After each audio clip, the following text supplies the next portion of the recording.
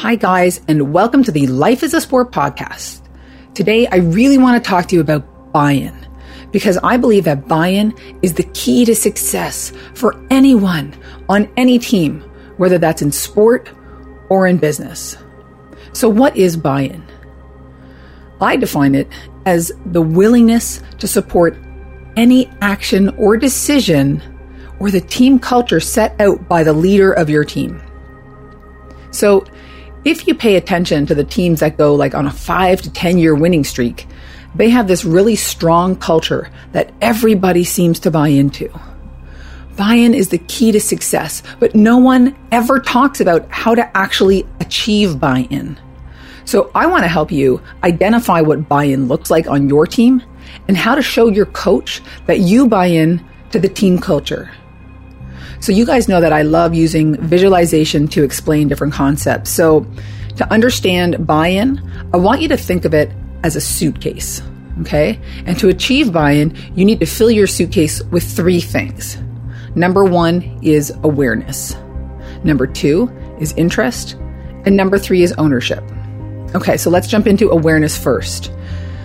You have to know what buy-in looks like on your team. I know it sounds simple, but there's so many people that think that if they know the team cheer or they scream loud enough on a bench, that that's enough. But there's so much more to buy-in than that. Maybe buy-in on your team means that you arrive early and help set up the gym. Maybe it means you go out for the weekly get-together with the team. Maybe it's doing something the coach asks without rolling your eyes.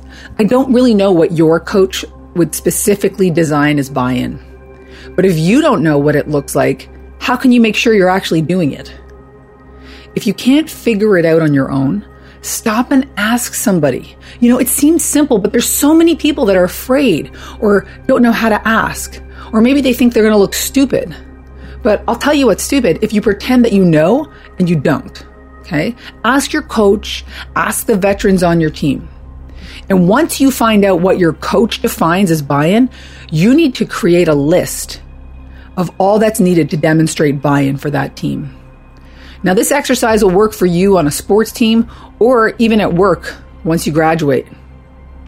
Now that you have this list and you know what it looks like to buy in on your team, you need our second tool in the buy-in toolkit, and that's called the interest meter.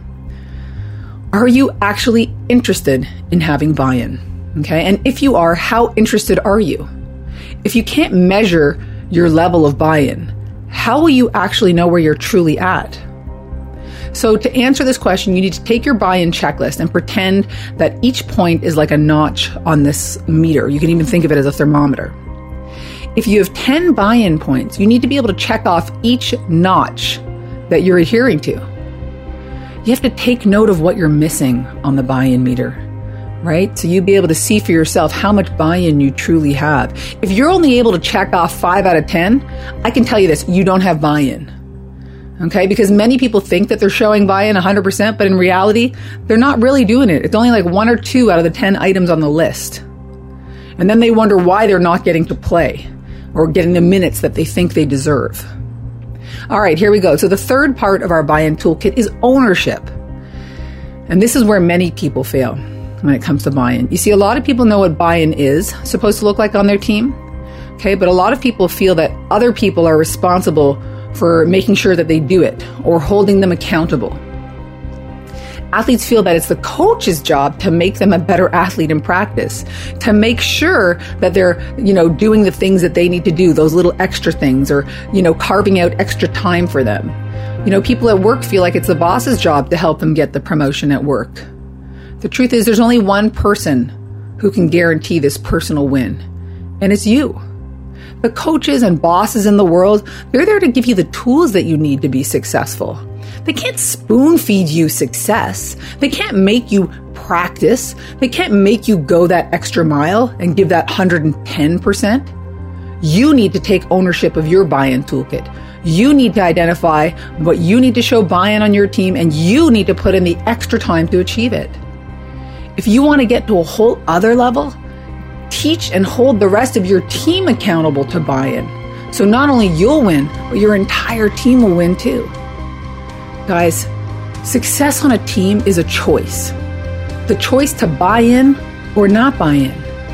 Take the time to find out what buy-in looks like on your team and commit to achieving it. Practice mastering buy-in in sport now while you're young, so that when you go out into the working world, you'll be able to buy in to the team culture of whatever team you are on, so that you can achieve success on and off the court. All right, guys, that's it for today. If you want to download the buy-in worksheet for yourself or for your teammates, go to our website at www.lifesasport.ca and sign up for our resource guide full of all the tools we talk about in this podcast, so that you and your entire team can use them to achieve success. And if you like this podcast, please like it on iTunes and pass it on to other parents, coaches, and athletes so they too can learn the life lessons learned in sport for success in life.